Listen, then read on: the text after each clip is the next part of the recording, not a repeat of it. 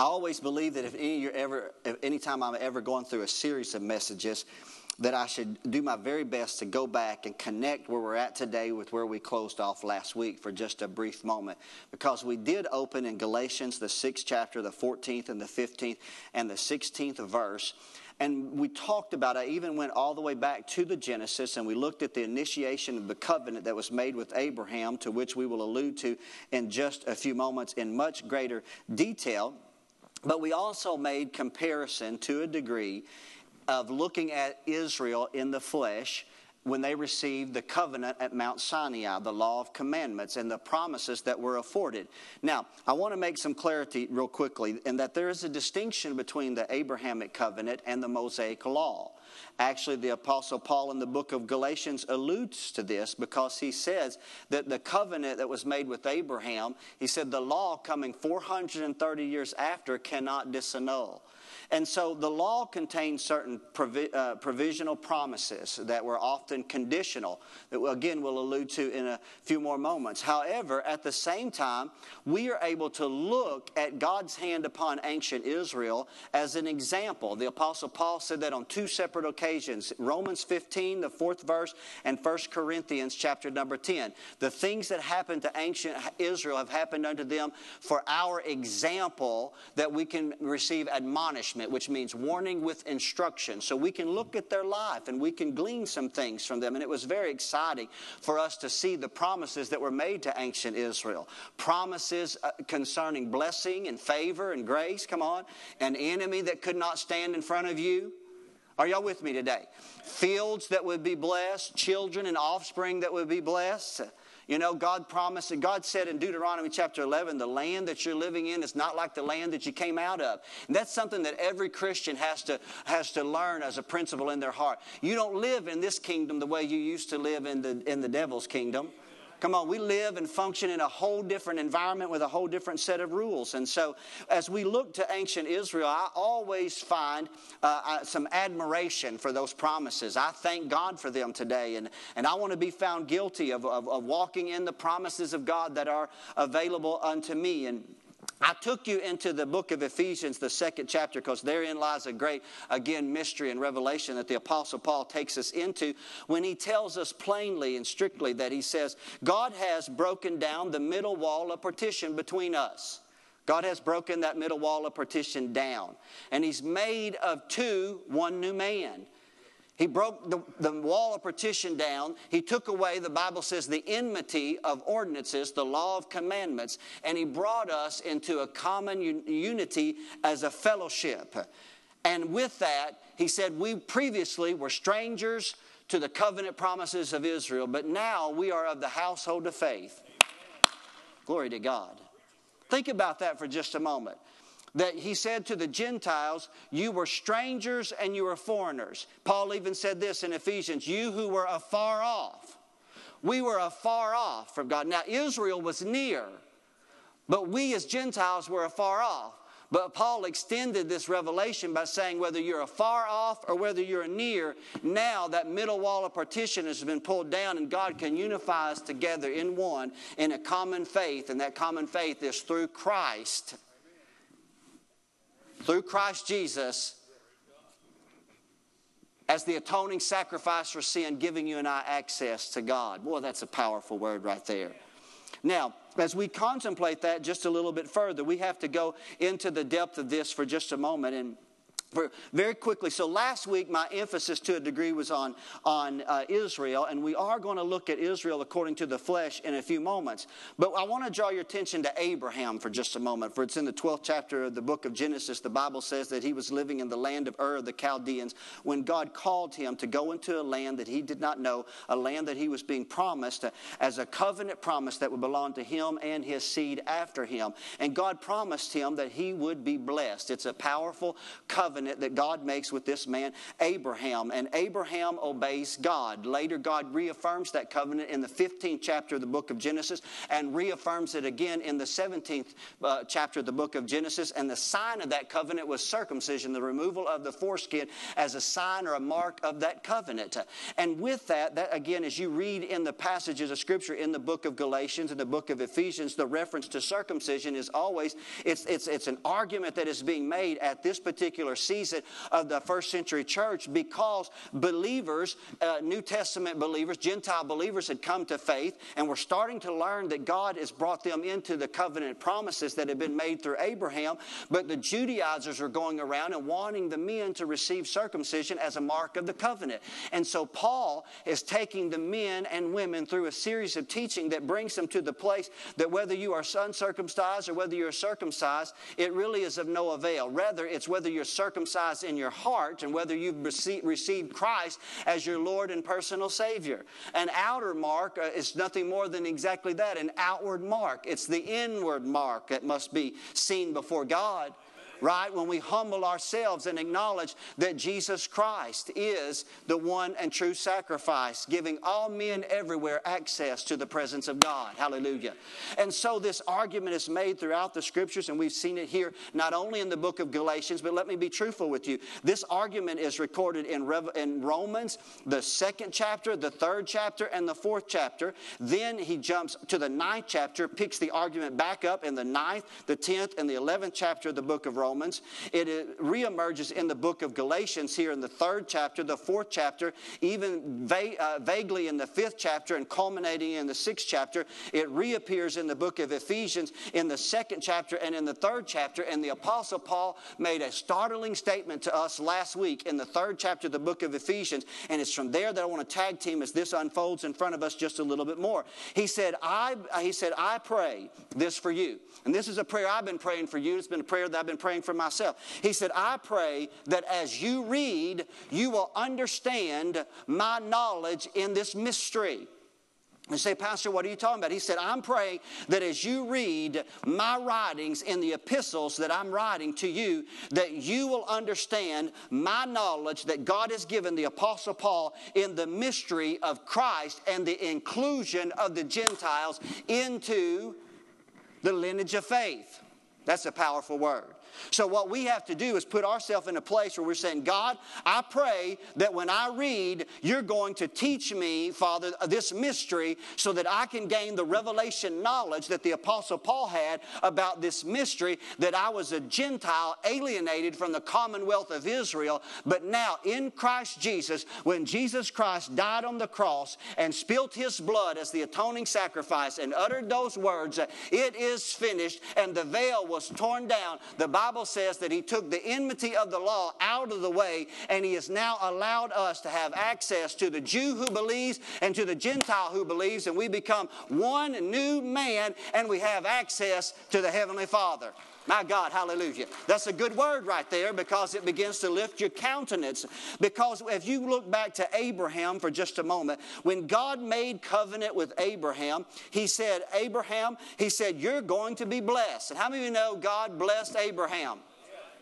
When I read about Abraham, and I've been studying about his life this week and following the blessing of God upon Abraham, I tell you, I stand with admiration. Because I tell you, God defended Abraham even when he got himself in error. Have you ever experienced that in God, found God defending you when you really didn't deserve it? I'll tell you, 2 times Abraham kind of was afraid to speak up about his wife, because his wife was beautiful to look upon. In that culture, he went through 2 nations. He went through the region of the Philistines, and he went through the land of Egypt. And he told his wife twice, he said, you say I'm your brother, I'll say you're my sister, because they see how beautiful you are. They're going to take you from me and give you to the king. And he said, they're going to probably kill me in the process. Now, she was his half-sister according to his national national lineage. So he wasn't necessarily lying, but he was not speaking forth fully confidently. But God covered for him. I'm thankful today for a God that'll cover for us. Because 2 times those kings did take Sarah from him and left him out in his tent without his wife. But God visited those kings and said, I'm going to tell you right now, that man's a prophet, and you better keep your hands off of his wife, because I'm watching over her, and you better make sure, you better know that if you mess with him, you're messing with me. Hallelujah. That's a good word right there. And so 2 times those kings, one of which, Abimelech, was the king of the Philistines, he woke up out of a dream, realized God had spoke to him and called Abraham and said, Abraham, why did you not tell me this? His whole house was plagued with disease because of it. And God said, the only way you're going to get out of this disease is that you got to ask that prophet that's living out in the tent to pray for you. And if he prays for you, I'll lift the curse that I put on you, because I ain't putting the curse on him. Come on, somebody. And when it was all said and done, God took of the wealth of Egypt and the wealth of the Philistines, and they put it on Abraham just to get him out of his country. And without an army, he spoiled both lands. And the Bible says that God made him rich with gold and silver, men servants, maid servants, and much cattle. Glory to God. Provisional by the supernatural power of God. Because of what? Because of a covenant that he made with Abraham. I'm so thankful to be a part of a covenant today, because the Bible tells me that if I'm of faith, then I'm a child of Abraham according to faith. Now, Paul, through his teachings in the 3rd chapter of the book of Galatians, goes into something in great detail. Perhaps time will not afford us, but you'll have to glean it and read it on your own, because Paul begins to make this argument. He said this covenant promise that God made with Abraham is a little bit different from the covenant promises that he made with the children of Israel as a whole at the base of Mount Sinai. Because he said that, first of all, the covenant promise was made to Abraham and his seed. Not seeds as of many, but seed as of one. That one was Christ. Therein lies the mystery oftentimes, and we try to trail the promise exactly through and see the blessing all the way through the multiplied people of ancient Israel, and therefore oftentimes we fail. Because the covenant promise was made not to as the nation as a whole, but to one, the seed of Abraham. That seed was Christ. And all who are in Christ, whether you are Jew or Gentile, are heirs according to the covenant. Oh my God, heirs according to the covenant promises. May you, when you read, understand Paul's mystery. Now, there was something powerfully distinct between the covenant God made with Abraham from the covenant that he made with Israel at the base of Mount Sinai. At the base of Mount Sinai, a covenant was made that was called the law. The law was conditional upon the obedience of the people. And it was conditional upon, if you do these things, the Bible says that God would bless you. And if you do not do these things, then you could be cursed. How many of you have ever read that? The curse of the law. The Bible speaks of blessing, but the Bible also speaks of curses. Paul would even allude to that in the 3rd chapter, later below the text that we read, when he said that the Bible says that cursed is everyone who continueth not in everything that is written in the law to do. And that all men everywhere, the Bible plainly has taught us through the Apostle Paul's teaching that the law in and of itself, that we could not keep the law. The law was a schoolmaster to simply expose our weaknesses and our inabilities to obtain righteousness by that law. And so therefore, the apostle is then saying, as he's looking back to Abraham, and he's saying, so here's a covenant that's not conditional upon the yea and nay of Abraham, but rather on the yea of God. It's a promise that's made to Abraham that's dependent upon what? His faith. Abraham believed God. And when he believed God, he counted it unto him as righteousness, and he afforded to him all the the benefits of the covenant for a singular reason. Why? Because he believed God. He believed God. And if you and I can arrive at the place in our faith when we begin to realize that our blessings and favor that's upon us today is not conditional to a degree, in essence, about whether or not we can align ourselves with some type of spiritual alignment to the law or even to Christendom and what we put on you and the parameters that we put upon you, but rather the blessings that come upon us us because the promise was to Abraham and to his seed. His seed was Christ. And so therefore, because you and I are in Christ and we put our faith in Christ, then therefore the blessing of God comes upon us because we're in Christ Jesus. Glory to God. The reason why that's important, because I know the carnality of our mind. I know the weaknesses of our own flesh. I know how easy it is for your own heart to condemn you. But I want you to know there's therefore now no condemnation to those who are in Christ Jesus. Come on, somebody. If you are in Christ Jesus, you will walk according to the Spirit, because you've received the Spirit by faith when you put your faith in Jesus Christ. And so therefore you are not fulfilling the order of the law, because you could not keep the law, but one man did, that man Christ Jesus, and that man also received of the covenant promises made to Abraham, and that man is Christ. God has put us in Christ, and because we are in Christ, we are now heirs to the covenant promises of God. Let's think about that for just a moment. Let's evolve with this for just a moment very quickly. And so therefore, our righteousness today is found in Christ. The word righteous in the Greek means right standing with God. If you understand righteousness, then you lift your countenance every day. You don't have your head bowed over. You lift your countenance up because you know that you are in the righteousness of God through Christ Jesus. You are pleasing to God through Christ. I know that in of ourselves there's no good thing. In my flesh there is no good thing. But how many of you know I'm not in the flesh? I'm in Christ Jesus. And so therefore, God can allow blessing to be upon my life because I'm in Christ Jesus. Does that make sense to you? It takes the Spirit of God to bring revelation to you concerning this. So that at Christ, as we put our faith in Christ, then two marvelous works occur initially. First, we're declared the righteousness of God in Christ Jesus. But the Bible says that we are also justified by faith. The word justified in the Greek again means that it is just as if we have never sinned. Come on, people, would y'all work with me a little bit here today? Come on, just as if you have never sinned. I know that you don't feel justified all the time.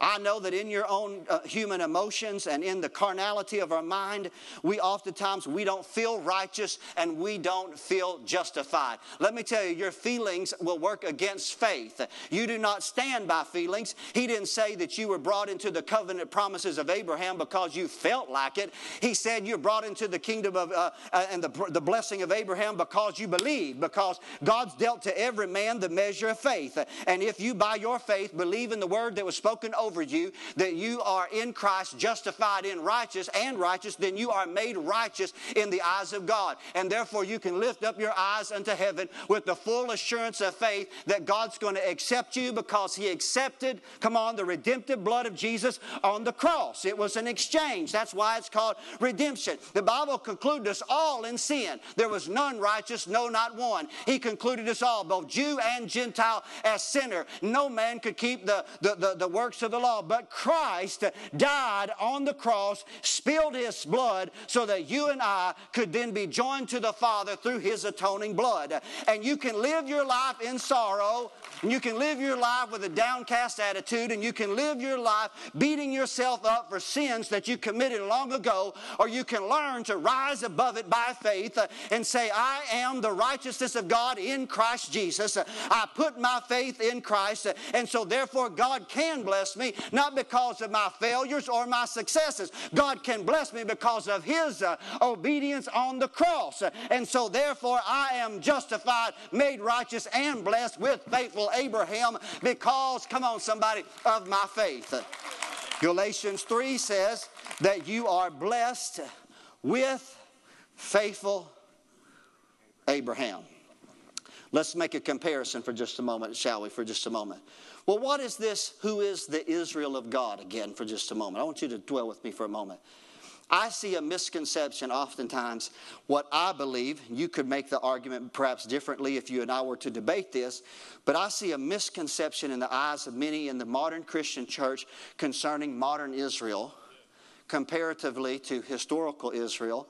and especially comparatively to the seed of Abraham. So let me take a moment real quickly to talk about it, because Paul addressed it especially in the 9th, the 10th, and the 11th chapter of the book of Romans, to which that will be at a later date that we'll open it up a little more thoroughly. But Paul concluded in Galatians chapter 6 with saying, if you walk according to this rule, then mercy and peace be upon the Israel of God. You and I have been found guilty many times of saying that's God's chosen people. And you'll say that about Israel, living there in the land of ancient Israel, as you and I know, there beside the Mediterranean Sea. Now, I would never in any wise say anything negative or disparagingly about the Israelites. The Apostle Paul, in the 11th chapter of the book of Romans, addressed them in this vein right here. He said, for the cross sake, he said, they're your enemies.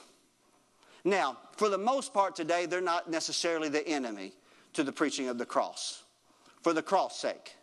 But in Paul's day, truly the spirit of Antichrist was working greatly through the Judaizers, okay? They were anti-Christ. Are y'all with me today? I know you're waiting on a dark figure to come out of the revised Roman Empire, but I'm telling you, in their day, it was through the Judaizers that were opposing Christ, the spirit of Antichrist, in opposition to it. Now, Paul said, so for the cross's sake, he said, they're your enemy. He said, but for the Father's sake, going back to Abraham, they're beloved. So therefore, we find ourselves praying for salvation first for the Jew and also for the Gentile. So we pray for the salvation of Jews. Paul the apostle said, I even wish myself accursed from Christ if I could at least lead some of my kinsmen according to the flesh into this faith that I now possess. He was willing to even be separated, at least hypothetically, separated from the common faith for the sake. He longed and grieved for them. He even wrote in the book of Romans, he said, I pray that they will grow jealous of what they're seeing in the Gentile church, and that will open their eyes, and they will see, and they'll turn, and they'll see Christ, and they'll accept Christ as their Savior, that some of them may be saved. And so the Apostle Paul, in numerous passages of Scripture, taught truly who ancient Israel was and who they are in the modern Israel. And I'll just very quickly allude to it today just so you can connect with it for just a moment. Because the apostle said, he said that, has God cast away all of his people? He said, truly not. He said, I'm a Jew. In the 11th chapter, he said, I'm a Jew. I mean, no, Jesus was a Jew according to the flesh. He said, God has always had a remnant. So there are 3 teachings in the church today about the Jewish people. 2 are in error, in my personal opinion. 1 is right on. 1 is what's called replacement theology. Replacement theology says that the church has replaced Israel. I don't see that as being true to Scripture. The other is called separation theology, that God still deals separately with the Jew than the Gentile. I don't believe that either, because I believe it says God tore down the middle wall of partition between us. The third, and I believe is the more accurate theology, is called remnant theology. And that God said through Paul, God's always had a remnant. God's always had a remnant. He even referred in the 11th chapter of the book of Romans back to the days when God spoke to Elijah. When Elijah was on Mount Sinai, where the law of commandments had been received, and he made his petition to God, and he said, God, they've torn down your altar, and he said, there's nobody left but me. And he was pouting. Have you ever pouted? The prophet pouted, and God said, I want you to know. He said, you got an anointing, no doubt, and you've been blessed. But he said, I want you to know, I got 7,000 men that have not bowed their knee to Baal. And so the apostle said, God has always had a remnant. God's always had a remnant of believers through that Jewish lineage that did not put their trust in the works of the law, but they put their trust in a God who justifies by faith. Oh my God. See, Abraham received a covenant that pronounced him righteous, imputed it unto him without the works of the law. And he said the law, 430 years, cannot disannul that covenant, because that covenant was given by oath. And when God speaks it, let me tell you, he doesn't retract it. God promised that He would make an Abraham not only a nation, but nations, and that in those nations they would be blessed. And He said, Abraham, you have been blessed to be a blessing.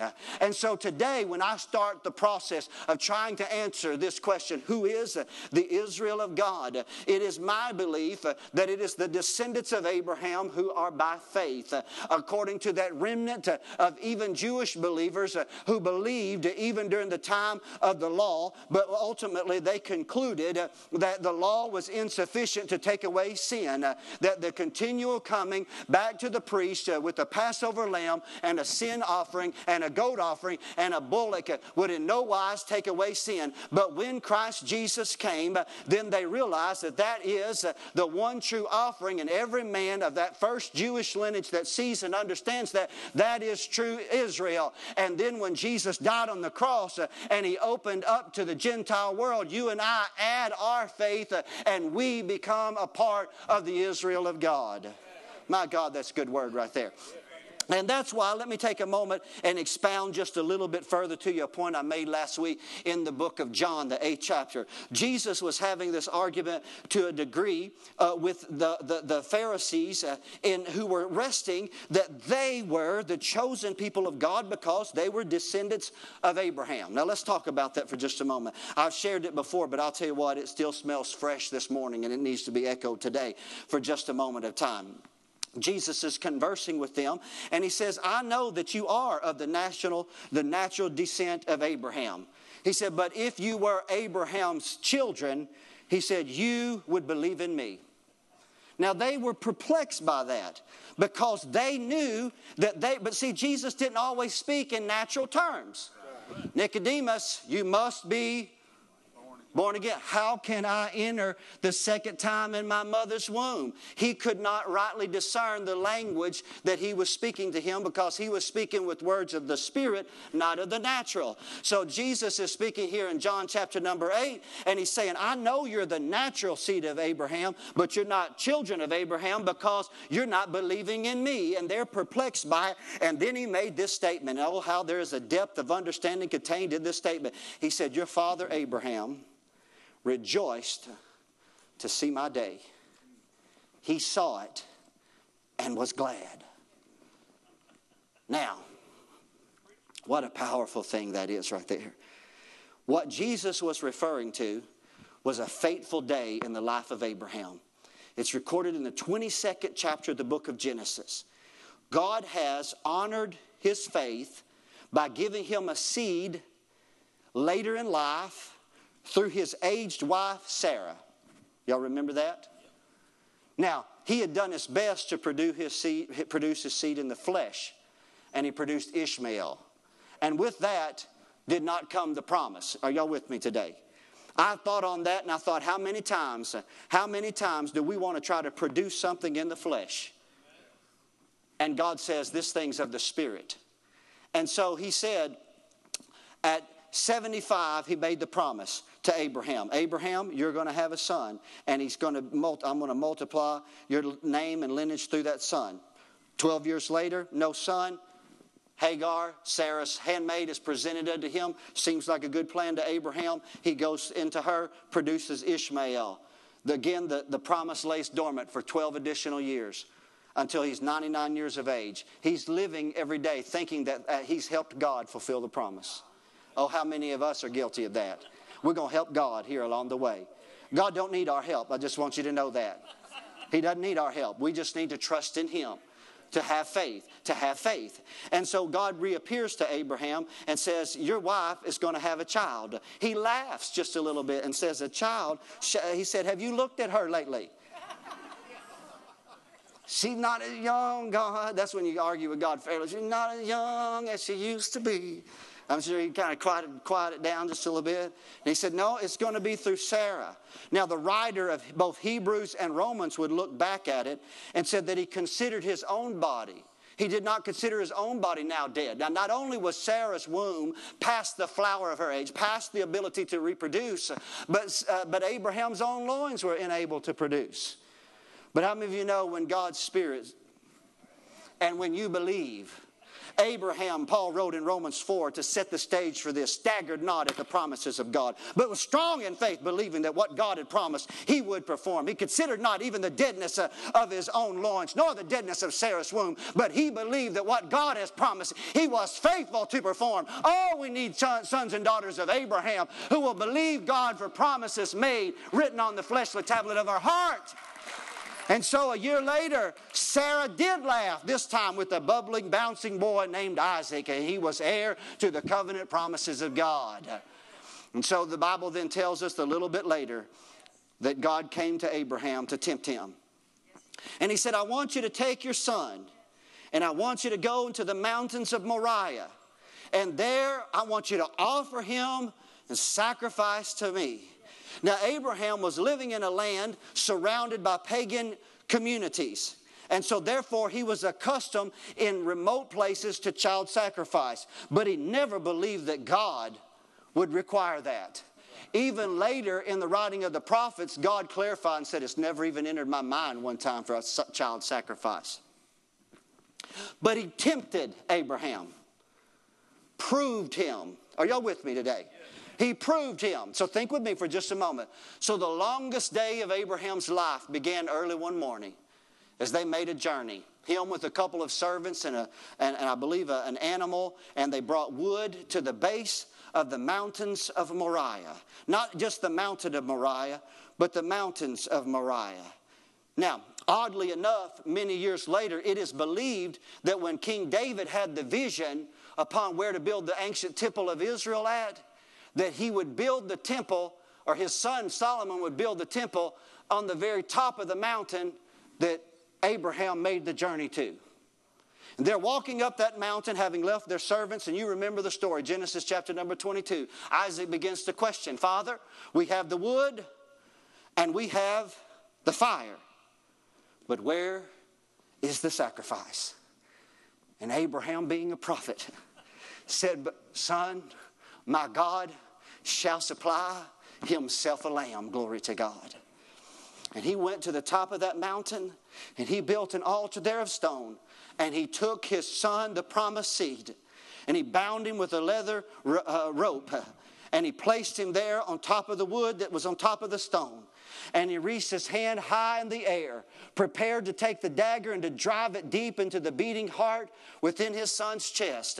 And just as his arm started in a downward thrust, a voice from heaven called out and stopped him and said, Abraham, Abraham, do not slay your son, for now I know that you love me. Now I know that you love me. And oh, what relief would have come over Abraham. But the Bible says that there in that moment that Abraham lifted his eye up. And when he lifted his eye up, he saw a ram caught in a thicket by his horns.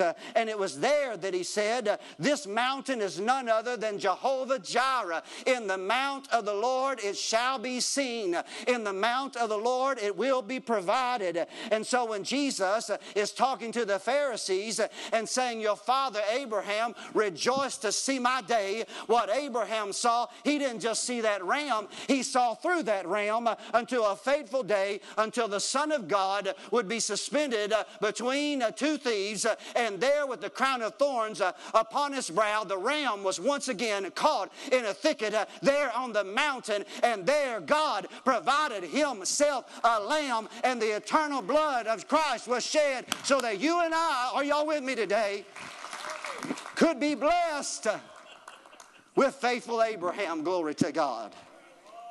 Hallelujah. And so, church family, I just want you to know that God can bless your life today and make inclusion of the covenant promises of God, not because of your futile efforts, but because of a fateful day 2,000 years ago when the blood of Christ was shed on the cross so that all men everywhere could come unto this covenant promise. And through Abraham, he and we could be blessed. Glory to God. Hallelujah. Now, in closing today, I'll ask Daryl to join me on the platform. And you know what? I am nowhere near developing this thought in its entirety. I'll have to pick it back up. Same channel, same network, same program next week. But let me go just a little bit further in conclusion of this today. As a covenant benefactor of the blessings of Abraham, the blessing of Abraham is primarily what's mentioned. More or less, not necessarily always blessings, but blessing. Not necessarily blessings, blessing.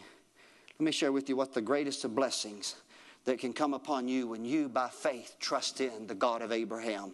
And when you lift up your eyes and you see Jesus suspended on the cross for you, and you trust in Him as your Savior. Are y'all hearing me today? What is the great blessing that God gives you? The Bible says that the Gentiles can receive the Spirit through faith. Amen. Receive the Spirit. Oh, the mystery of God's Holy Spirit who dwells on the inside of us. He is like the wind. I can't see Him, but I can recognize Him. I can feel His effects. I can discern His effects. God sends the Spirit into our hearts crying, Father, Father. The Bible, through the Apostle Paul, would later write and say, the earnest of your inheritance is the Spirit. I'm thankful today for an eternal city that God's prepared for us. Did you know what was said about Abraham? Before we get back to the Spirit in just a moment. It says that Abraham was a stranger and a pilgrim. He was walking in a land that God had promised him, but he was still a stranger in it. And the Bible says he looked for a city whose builder and maker is God. Now the reality is, church family, you and I can be blessed with faithful Abraham. Amen. And I believe that God can bless you no matter where you are. No matter what depth of material blessings that you are trying to weigh your blessings out by. And that's unfortunate for you.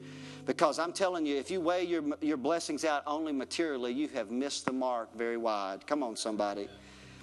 But rather, I'm thankful today that that blessing follows me wherever I go. I thought on that and I thought, God, you have been so gracious to bless me in my life. I thought since the time when I was pastoring in Shirley, you know what? I found God's blessing. I did. God's blessing found me. I believed for it and it came to me. And I moved down the mountain.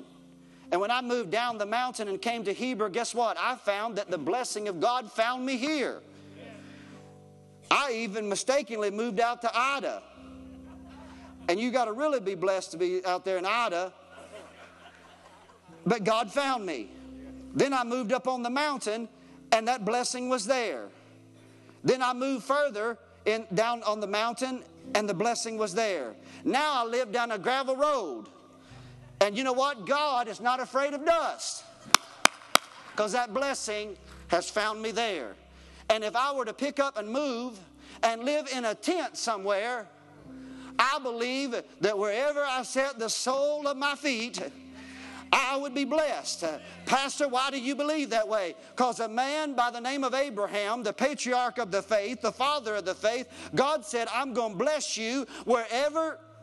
Are y'all hearing me today? Wherever you put your feet, the sole of your feet, God said, I'm going to bless you.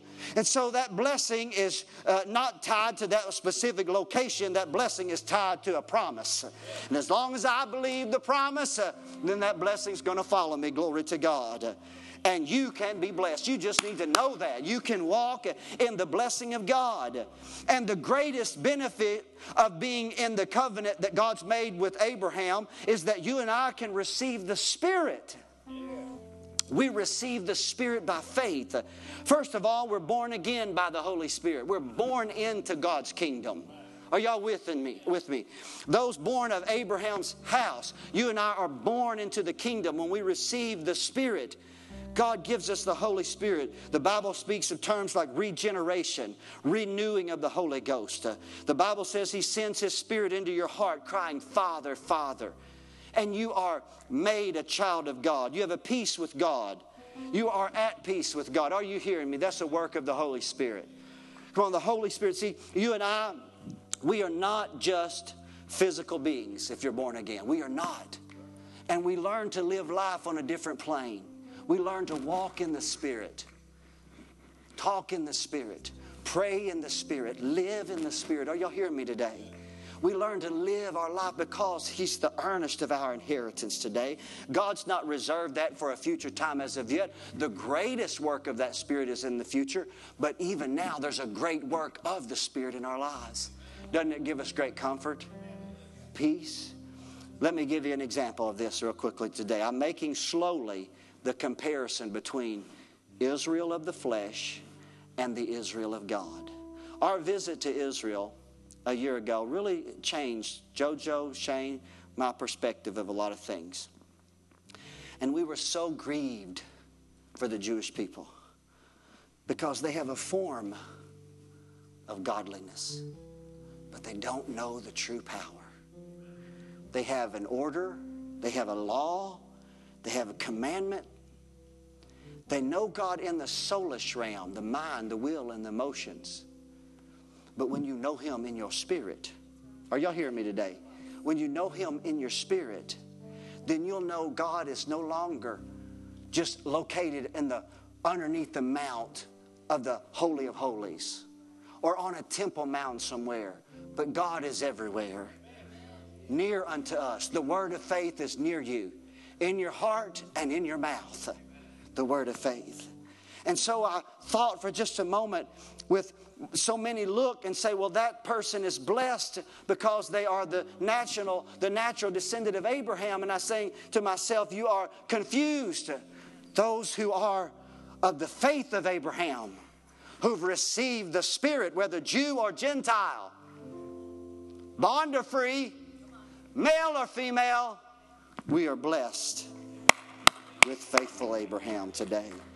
Oh, what a great grace God's given us by the Holy Spirit.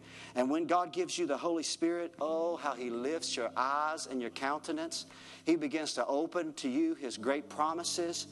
And you will learn, and this is what I'll set the stage for next week. You're going to learn that the blessing of God comes upon you, not because of your failure or your success at an attempt to fulfill the law. But the blessing of God comes upon you because you believe God. You believe God. You trust in the Lord. Of course, that trust is lived out in a life that brings Him glory. If you're not living a life bringing God glory, you hadn't trusted God. Oh, that's good right there. So, church family, today, I've just taken it a little bit further, extending it a little bit farther. Paul wrote a statement. I made it a question. Who is the Israel of God? And Paul had already answered it in the 3rd chapter when he said, those who are of faith. The same. Think that with me. The same. Why is that important? Because I know the way the American Christian thinks. And the American Christian looks across the sea at modern Israel and says, that's the chosen people of God, while you sit here in despair with a life bogged down, beating yourself up all the time, looking at them over there and saying they're blessed because they're the natural seed of Abraham and you're the spiritual seed. Come on, with covenant promises. Lift up your eyes. Know in whom you have believed. Be fully persuaded that what God has promised, He will perform. You are the beloved of God. You are the blessed of God. The favor and the grace and the mercy of God is available unto you as a child of God. Come boldly into the throne room of grace. Obtain mercy. Come on, somebody, and find grace to help in time of need. Make your petition known. Cry out, cry loud. Stand strong in the promises of God. Know that God is not a man that He should lie. If He promised it to you, He will fulfill it. Wait on God. Trust in the Lord. Believe in the promises of God today. In Jesus' name, our heads bowed and our eyes closed today. As we wait in the presence of God, the clock is beeped. It's past the noon hour. It's time to close. And today I'm asking a couple quick questions this morning. If you're here today and you say, Pastor, wow, that I just didn't know. I didn't know fully, but God is opening my understanding. And you'd say, Pastor, I would like to be a part of this kingdom that is of God. I would like to be a part of this Israel of God. I would like to be a part of the faith of Abraham. Pastor, would you pray with me today? I would. I would love to pray with you today, because we're going to pray a prayer for you today that will graft you into this glorious olive tree. If you're here today and you say, Pastor, I need Christ. I admit I want to be a part of that kingdom. I want to be a part of that family. I need Christ today. Pastor Brown, would you pray with me? Slip your hand up. I'll see. I look across the audience today. Thank you for that hand today. I'm going to pray, certainly, today. Secondly, today, number 2, and we're closing with this, and we're going to pray a group prayer here today in the name of Jesus. Who here today have been honest of making that statement that I've said before? You look across the sea at the people of modern Israel and you say, well, that's the chosen people of God, while you fail to recognize that you've been chosen by God in Christ and that you are the blessed of God through Christ. And the grace and the mercy and the favor can be upon you, your house, your children, and your children's children if you will yet believe. If you're here today and you say, Pastor, would you pray with me that God would give me what you said in the beginning? You said that Paul said, I pray that when you read, you would understand this mystery, the inclusion of the Gentiles. Pastor, would you pray with me? If that's you, lift your hand up today. Lift your hand up. Is there anyone wrong? I see that hand today that says, Pastor, pray with me. Ought to be more hands than that today, just to be honest today. You say, Pastor, my family, I'm kind of downcast right now. Is this how God wants me to live? I'll pray with you today. I don't believe that that's the way He wants you to live. He wants you to live in faith. Come on, is that true today? God wants you to live in faith. Let everybody stand up today in the name of Jesus. We're going to pray a prayer. We're going to pray a prayer today, and we're going to pray. Come on, let's pray this today. Come on, let's pray this today. I'll put this on today. I want to read this to you directly in the name of Jesus. For this cause, I, Paul, the prisoner of Jesus Christ, for you Gentiles, if you have heard of the dispensation of the grace of God, which is given me to youward, how that by revelation He made known unto me the mystery, whereby when you read, you may understand my knowledge in the mystery of Christ, which in other ages was not made known unto the sons of men. They didn't know it in ages gone by, as it is now revealed unto His holy apostles and prophets by the Spirit. If the Spirit doesn't reveal this to you, it doesn't matter how effective the preaching is. Come on, I know I'm taking a lot of your time today, but if the Spirit does not reveal this to you, it doesn't matter who the Bible teacher is. If you don't get this by the Spirit, you're not going to get it. The Spirit has to reveal this to you. What is this?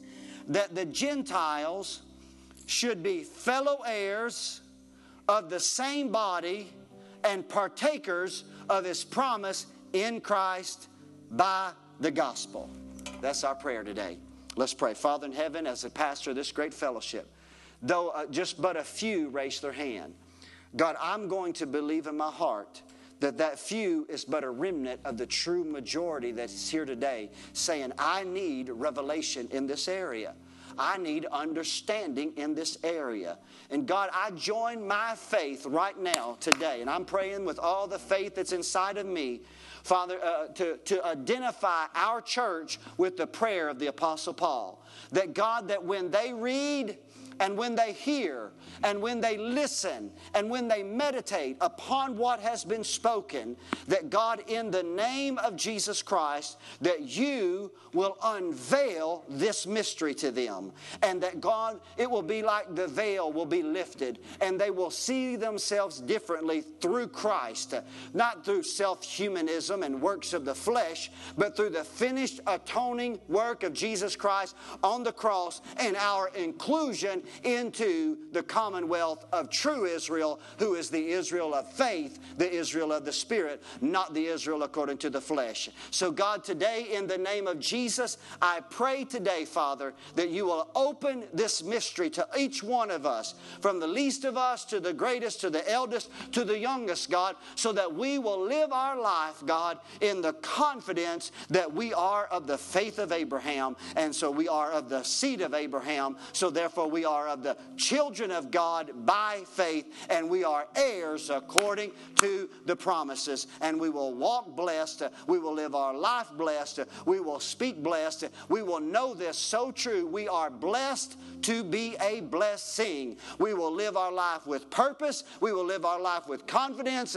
We will cause, Father God, our families to see and to know the good things that you have done in our heart, God, in the name of Jesus. And it will leave a remnant of faith and a residue of faith in our children and our children's children for generations on forward or going forward, God. Thank you for this word today, God. I bless the people that they will hear and they will receive this word in Jesus' mighty name. And all God's children said, amen and amen and amen. I'll ask you to put your hands together real quickly. So when you think of this question, who is the Israel of God? Somewhere you need to be able to see yourself.